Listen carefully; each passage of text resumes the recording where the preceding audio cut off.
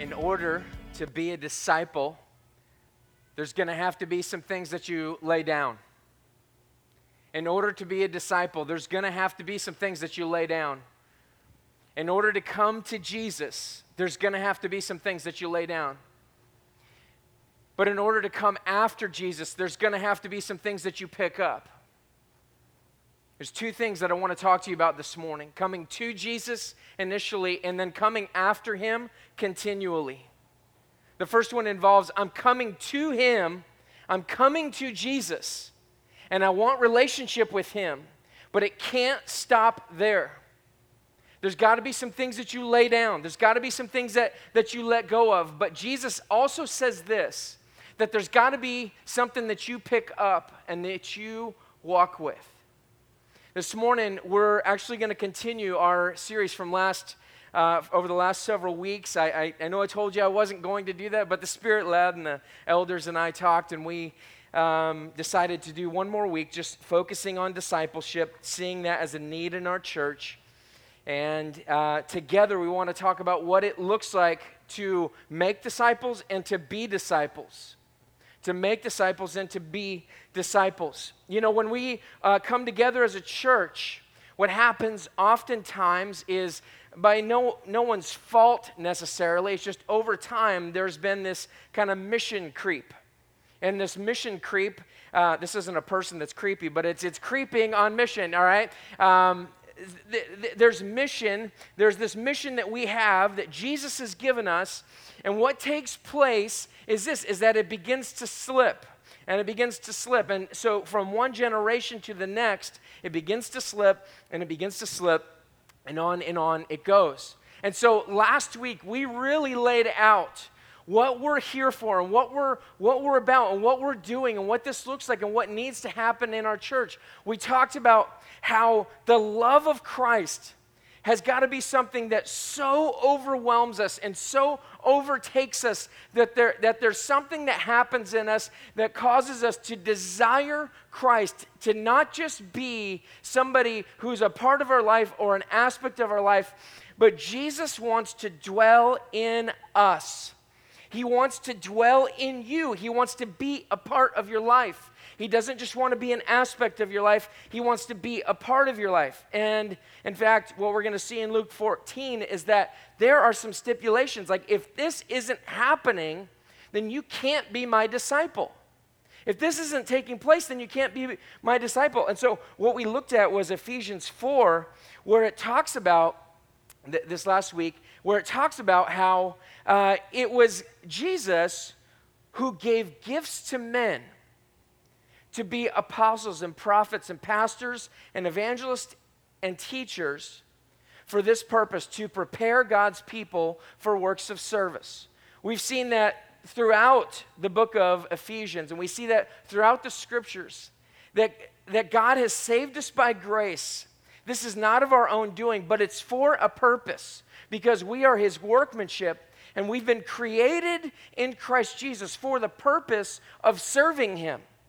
For the purpose of serving Him. And then Jesus comes and he gives gifts to men, and He specifically gifts these people, these leaders within the church, but it's for this purpose. It's not so that they're the only ones who know how to disciple.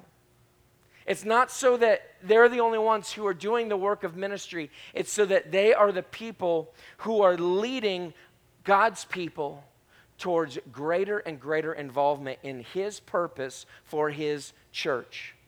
His purpose for His church. And so what is the purpose of His church? What are we really here for? What did you come for this morning? Did you come for a good experience? And I hope you have one. In every respect, I hope that our children's ministry is working well. If you have kids, I'm hoping that you experience Jesus here and that you're able to worship both through the sermon and through the music and through the Lord's table. But what did you come for? Did you come for any of those things? And those aren't necessarily bad things, but are they the thing? What is the thing that Jesus has called you to? What is the thing that Jesus has called us to as God's church? What's He called us to? And are we in danger of losing that? And I would say this, we are, all the time. We're always in a place of like forgetting what Jesus has really called us to do. And so we're getting more and more involved in lots of other things. So I want to take you to a couple of different passages. We're going to cover a fair amount of scripture today. But in Matthew 28, beginning in verse 18, it says this, "And Jesus came and said to them, 'All authority in heaven and on earth has been given to me.'" Now I want to stop right there and just say this, that's not a statement to be taken lightly. It's a statement of authority. It's a statement of saying this, like, I am the one who is here to lead you. Jesus is in charge of this church. Jesus is in charge of all churches. This is his church. This is who he is. And what he's going to say to his believers matters. And it's his authority, and he's saying this to his disciples. All authority in heaven and on earth has been given to him. And so what takes place next is like, it doesn't matter what he says next. He could say whatever he wants, but what he wants to say to us is very, very, very important. And what needs to happen in our lives is what he's going to say right now. He says this, "Go, therefore, and make disciples of all nations, baptizing them in the name of the Father and of the Son and of the Holy Spirit, teaching them to observe all that I have commanded. And behold, I am with you always to the end of the age." And so the point is this. It isn't for the specialized few to make disciples. Jesus is speaking to all disciples for all time and saying this. You must make disciples. You've got to be a disciple-making disciple. You've got to be somebody who is in it and consistently making disciples. And so what can we say for ourselves? Are we people, if you're a Christian and you're here today, I'm going to talk to those of you who don't know Jesus here in a few minutes, but if you're a Christian and you're here today, are you somebody who's making disciples? Is this something that God has laid on your heart? And if it isn't something that you're feeling propelled towards out of a deep love and a sense of belonging to Jesus and this desire to be compelled by the love of Christ, then what's going on in your life? Because this is what it means to be a Christian. It's ultimately to be a disciple who's making disciples. Now, here's the thing. Many of us could sit here and we could say, I feel a sense of guilt because maybe I haven't participated in what God wants. But that's not the way to living a productive life for Jesus Christ. The way to living a productive life for Jesus Christ is in and through the love of Christ. Knowing the love of Christ, sensing the love of Christ. It says in 2 Corinthians, for the love of Christ controls us. And what it means is this, is that it's coming in on us from all sides, and it's driving us, and it's causing me to desire him, and to want to live for him, and to be there with him, and to love his people, and to be around his people, and to bring more people to know him. This is what it means to be a disciple who's making disciples. But too often that doesn't happen because our mission has begun to creep away from that, and it has crept into the recesses of our lives where we say, this is when I have time for Jesus, and this is when I have time for his things, and this is when I can block out this area of my life, and so then that can take place. But Jesus says this, like, in order to come to me, in order to just begin a relationship with me, there's got to be some things that you're willing to let go of. Now, you might say this, there's things that I'm willing to let go of, but I just haven't let go of them. That's good. Because there's a new desire in your life that says this, I want Jesus to have the ascendancy in my life.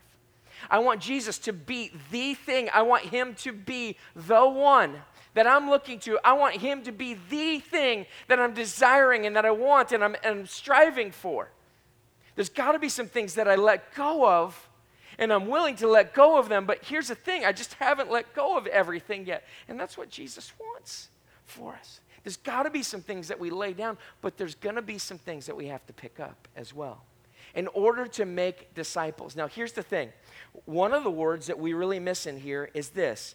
is Jesus says, go and make disciples of all nations, baptizing them. Verse 20 says, teaching them to observe. Teaching them to observe.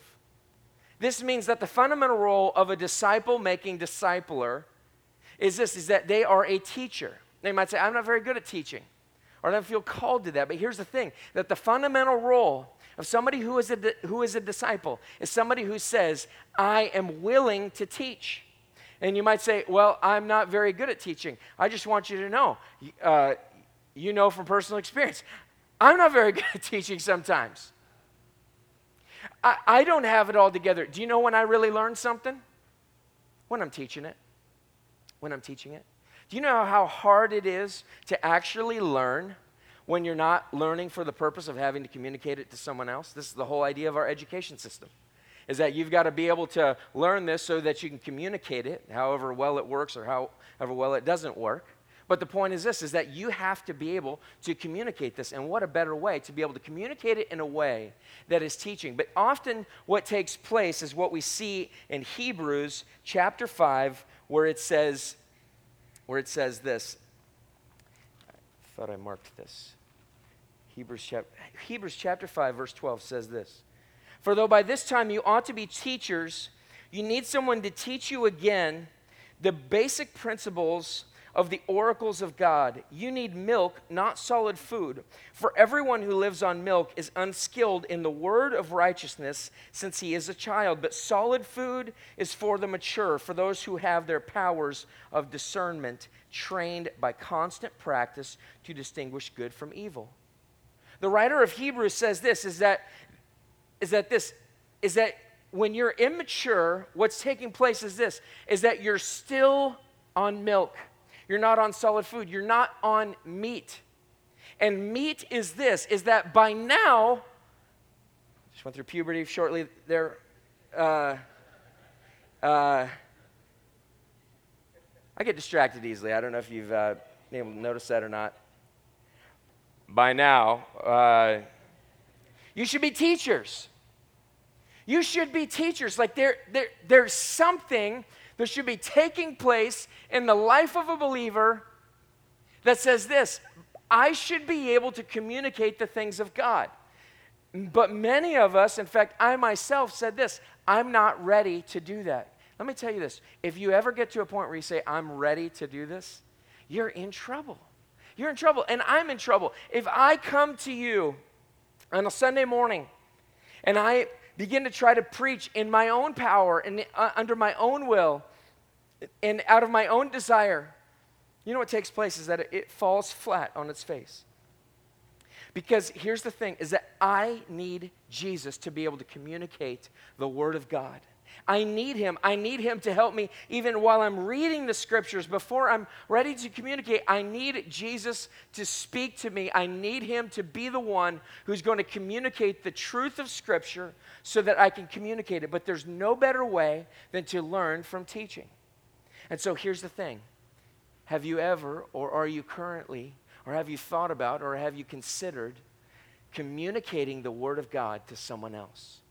Because here's the thing, all authority in heaven and on earth has been given to Jesus. And Jesus says this, that if you're my disciple, like if you're going to be a disciple of mine, then what's got to take place is this, is that you've got to be somebody who's baptizing in the name of the Father, the Son, and the Holy Spirit, and teaching them to observe, which means this, teaching obedience.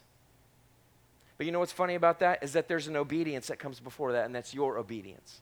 It's the obedience of faith. It's saying this, I'm obeying Jesus and in leading people closer to Jesus. It's the obedience that comes. Your obedience flows into their obedience. The mark of a disciple is essentially obedience.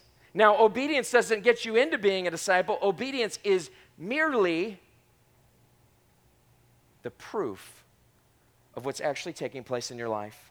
Is that there's continual obedience and continual obedience and continual obedience.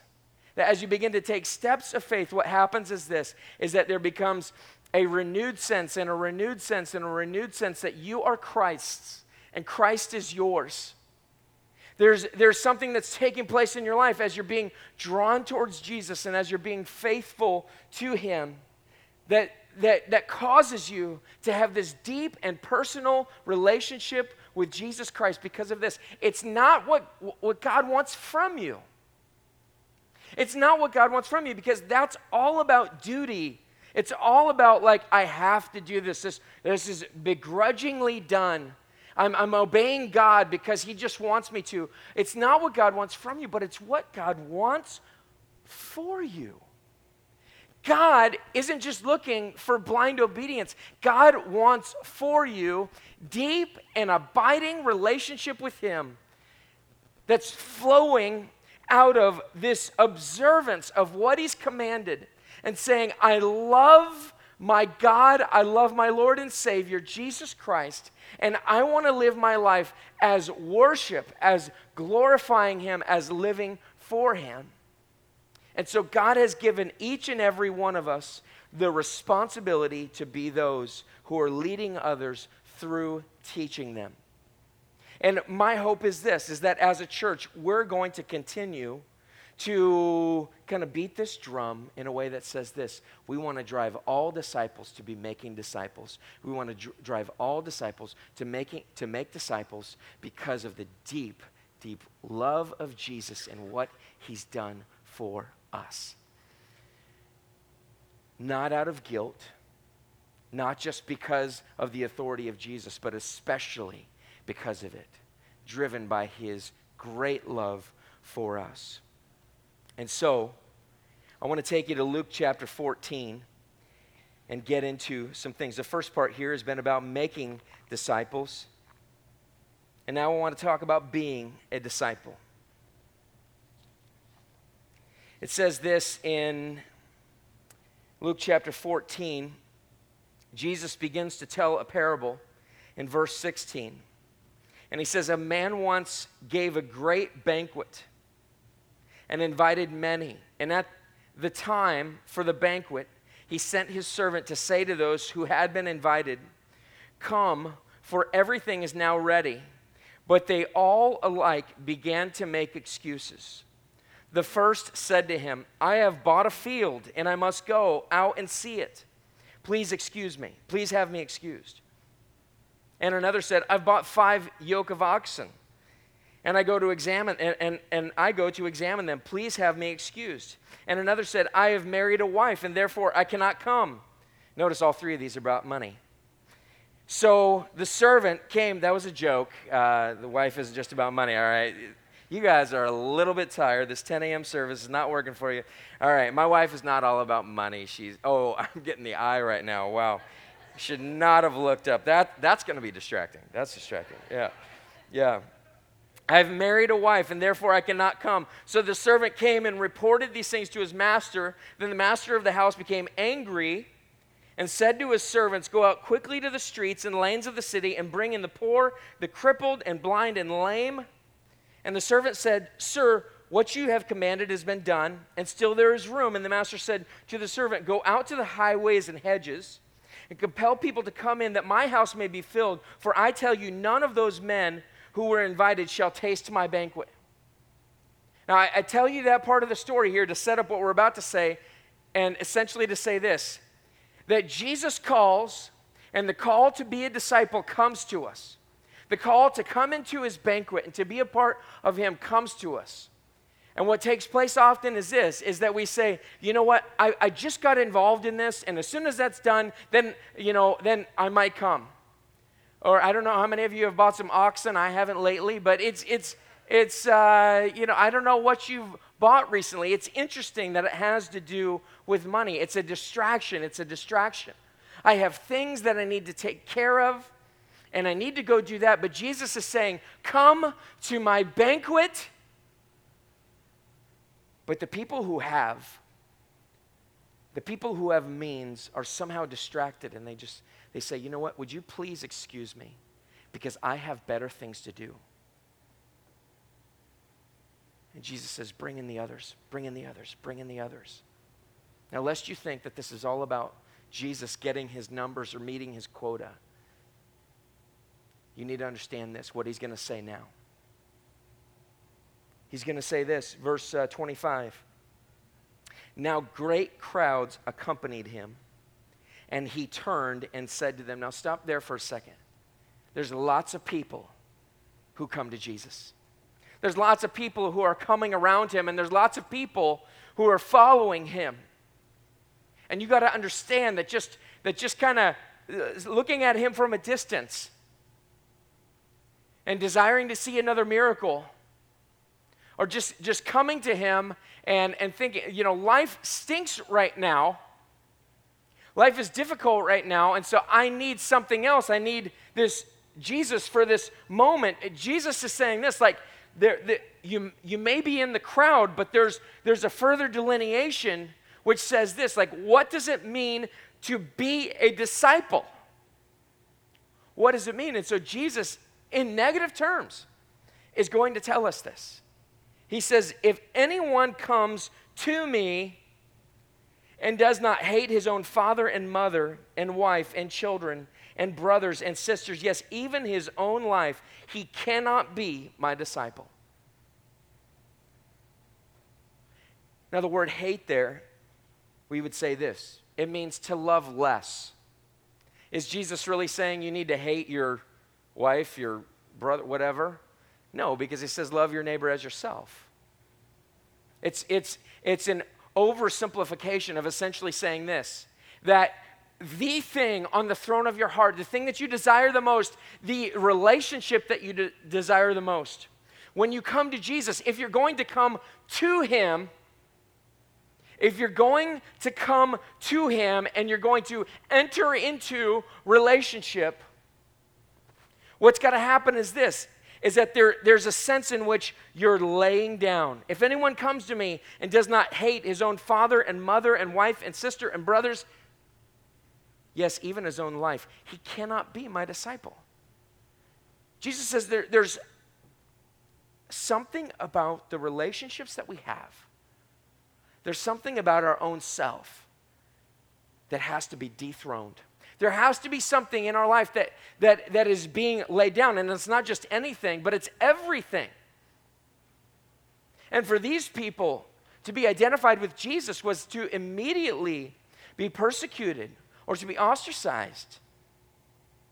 To follow Jesus in their day takes incredible amounts of fortitude. To say this, I am going to follow him. I'm coming to him. And I'm going to lay down all of these other relationships. I am going to love less. I'm going to love less those. Now, this does not mean that, okay, you're holding me back, wife or husband, from knowing Jesus, and so I'm laying down this relationship. That's not what this means. What this means is this, is that when I'm loving Jesus fully, that means I love even an uncomfortable marriage partner. I'm still loving my wife even though things are difficult. You may be in the middle of a relationship where you're just saying, I can't deal with this. I've had enough. They're driving me crazy. Life is coming apart. And what this means is this, is to say this, I am going to let down even my own self. I'm going to lay that down, and I'm going to say this, that I want Jesus more than I want my personal comfort in my relationship. I'm going to love that relationship less. I'm going to love my desire for that relationship less than I love Jesus. And I am going to love Jesus fully and completely if I'm going to come to him. But oftentimes this is what takes place, is that you come to faith in Jesus Christ and you indicate, yeah, I want to know Jesus. I want to have relationship with him. I want to be with him in this. But what happens is this, is that there's nothing that's been laid down. And that it's not really true belief, because here's the thing, is that I see many people who indicate, yes, I want to follow Jesus, but what happens a year from now? What happens 6 months from now, a month from now, a week from now, after that decision is made? That's really what determines if you actually made a decision on this day. If you actually said, okay, I'm putting my faith in Jesus Christ, because Jesus says this: in order to come to me, you're going to have to lay something down. In order to come to me, you're going to have to lay something down. But then secondly, he says this, verse 27, whoever does not bear his own cross and come after me cannot be my disciple. Whoever comes after me, I want you to notice two things here. The first one says this: if anyone comes to me, verse 27 says this: whoever does not bear his own cross and come after me. One of them is initially saying, I want Jesus. But then the second one is this: I want to follow Jesus. Because the Christian faith is not just this. Being a disciple is not just saying, I like Jesus. It's not just saying, God is cool. Jesus is my homeboy. I'm religious. It's not just that. Being a disciple of Jesus Christ is, yes, coming to him, laying down my stuff. But guess what? It's going to require that you pick up a cross. Recently, one of the pastors at our retreat this last summer said this: there's no one following Jesus who hasn't laid some things down. There's no one following Jesus who hasn't had to take up a cross at some point. Do you understand this? That coming to Jesus is going to require, there's some loosing of bonds. But then coming after Jesus, it's going to be a cross to bear.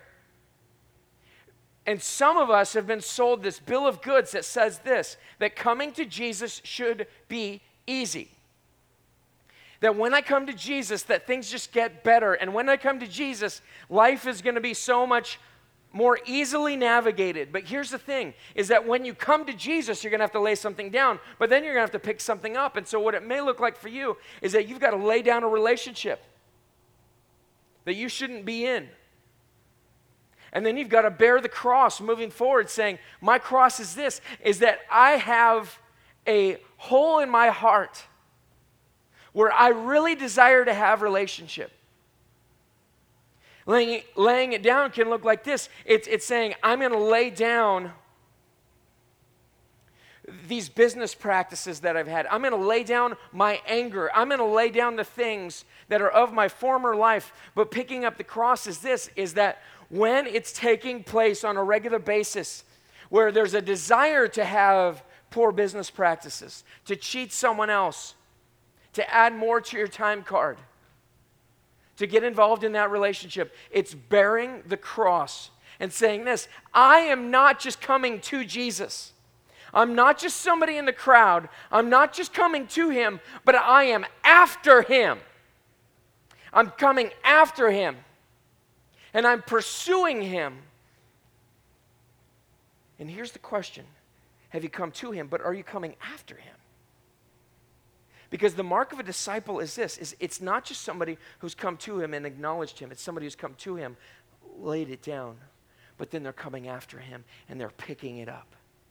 And they're picking up the cross and they're saying, Jesus bore his cross for me, and so I can bear my cross for him. Not because it gets me in the door, but because he got me in the door. Not because this is what's saving me, but because he did save me. This is the mark of true disciples, of people who know him and love him and desire to have relationship with him. This is the mark of what it looks like to be a true disciple. He goes on to say this: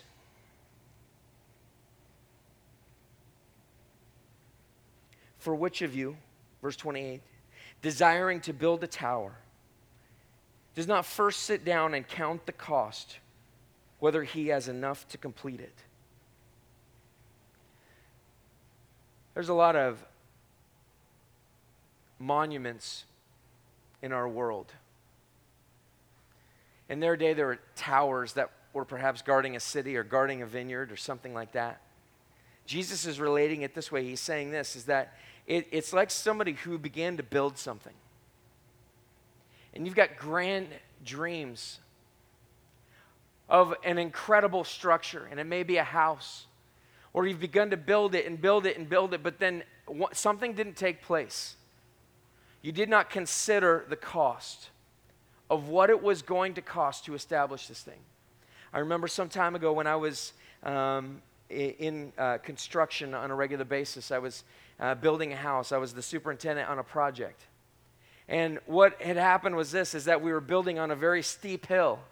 And on a steep hill, it's very hard to get a good footing into the ground because the ground is loose. But what added to this was that there was compacted fill there, and you can't build on fill, which is not native soil. It's soil that was brought in, and so we had to dig down and dig down and dig down. And so before too long, we're digging and we're digging and we're digging, and we are adding more concrete and adding more concrete and more steel, and we're adding all of this stuff till by the end of it, I don't know how much the foundation cost, but it was so much money. It was beyond what you could believe. It was so massive, hundreds of yards of concrete that went into this project. And in the end, what took place is that the homeowner ended up losing his house because it ended up costing so much money. Do you know that us in our spiritual lives, when we come to Jesus, what happens oftentimes is this, is that we come to Jesus and we say, I want to build this house. I want to make this happen. I want to do this. And what's happening is that we're trying to build this huge foundation, but we've never considered the cost. We've never counted the cost of what it actually looks like, the time that it's going to take out of my personal life, and the fact that I'm not going to be able to go see that piece of property that I wanted or to enjoy my oxes, if that's the plural of oxen, there we go. Okay, English majors are upset right now. Oxen. I'm not going to be able to do whatever I'm going to do there. And so I'm just in this place where I haven't considered that there's something that I'm going to have to lay down. There's something I'm going to have to pick up. And Jesus says it's like somebody who got into a building project. And what happens is this, is that unfinished structure stands as a monument of mockery in your life, in the life of the church, because it was never finished. It's a half-finished structure with a foundation that's weak because it just was never considered that it's going to cost me something. And ultimately what Jesus is going to say is it's going to cost me everything. Jesus doesn't want to be second on your list. He will not be. All authority in heaven and on earth has been given to him. And he determines this, that you and I should be disciples who are being taught to observe everything that he's commanded. Now, we may be doing it with a limp. We may not be fully getting it done. But here's the thing, Jesus is gracious. He's gracious, and he says, I love you no matter what. What doesn't fly here, though, is somebody who just says, you know what, I just don't have time, and I'm not coming to the banquet. I'm not coming to serve my Lord in my everyday life. I'm not coming. Jesus says this, you can't be my disciple. That's not what this is about. And then he says in verse 29, otherwise, when he has laid a foundation and not able to finish, all who see it begin to mock him, saying, this man began to build and was not able to finish. And how many of us have been in that situation? When I was a young man, some of you are looking at me and saying, you look pretty young still. Thank you. Got caught up in me there for a second. When I was a young man, oh my gosh. When I was a young man, I remember going through these spurts of spiritual fervor, where I would just be all out and I'd tell everybody about him. And what would take place is this, is that in the end, it would come to an unfinished monument to Jesus. And I'd come to the end of myself in little ways in my life where I would just say, I wasn't ready for this. When my family fell apart, my mom and dad's relationship ended, I wasn't ready for it. And I said, God, I'm out. When my relationship of 5 years with my then girlfriend broke off, I came to a place where I said, God, I'm out. And here's the reason. It's because when I came to Jesus, I did not consider the structure that needed to be built. I was not informed, and I thought, as long as I'm following Jesus, then she'll like me. And as long as I'm coming after Jesus, then family will stay together and life will be good and peachy. But Jesus says this, in order to come to me, you're going to have to lay some things down. But in order to come after me, you're going to have to pick some things up. Otherwise, you're going to end up with an unfinished structure that is a mockery. Verse 31, or what king going out to encounter another king in war will not sit down first and deliberate whether he is able with 10,000 to meet him who comes against him with 20,000? And if not, while the other is yet a great way off, he sends a delegation and asks for terms of peace. It's the foolishness of going into battle, not considering, can I win this fight? I did that one time. I, for some reason, decided I wanted to fight my friend from school. I wanted to be cool. I wanted to get into a fight. This is the depravity of your pastor, right? And so I'm at a football game, and let's do this.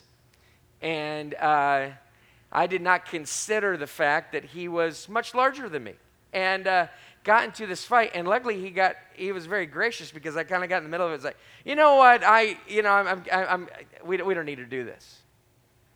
It's going into a fight, and it's saying, okay, who cares about these details and that? It's going into a war and not considering, all right, they have 20,000, I have 10,000.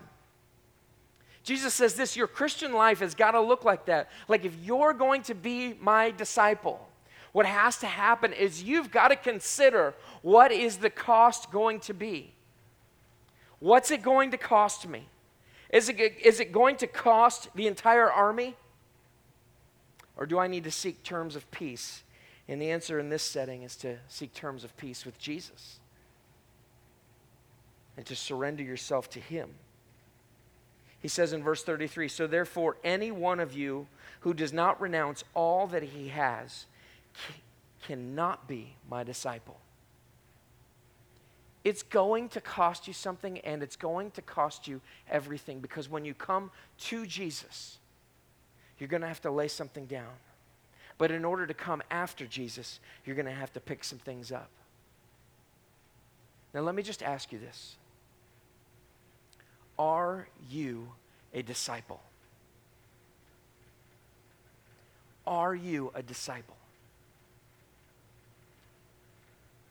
Or are you a weekend Christian? Are you somebody who plays with the idea of being spiritual, and yet you've never considered what's going to have to be laid down and what's going to have to be picked up? Are you a disciple? There's no one who is a disciple who has not laid something down. There's no one who's a disciple who's not had to pick something up. That's what it looks like. And then secondly, are you making disciples? Teaching them to observe through obedience, because the obedience of being a disciple is making disciples. And I just want you to consider this. Are you obedient in making disciples? Are you making excuses right now and just saying, I just don't have time? I just don't know how.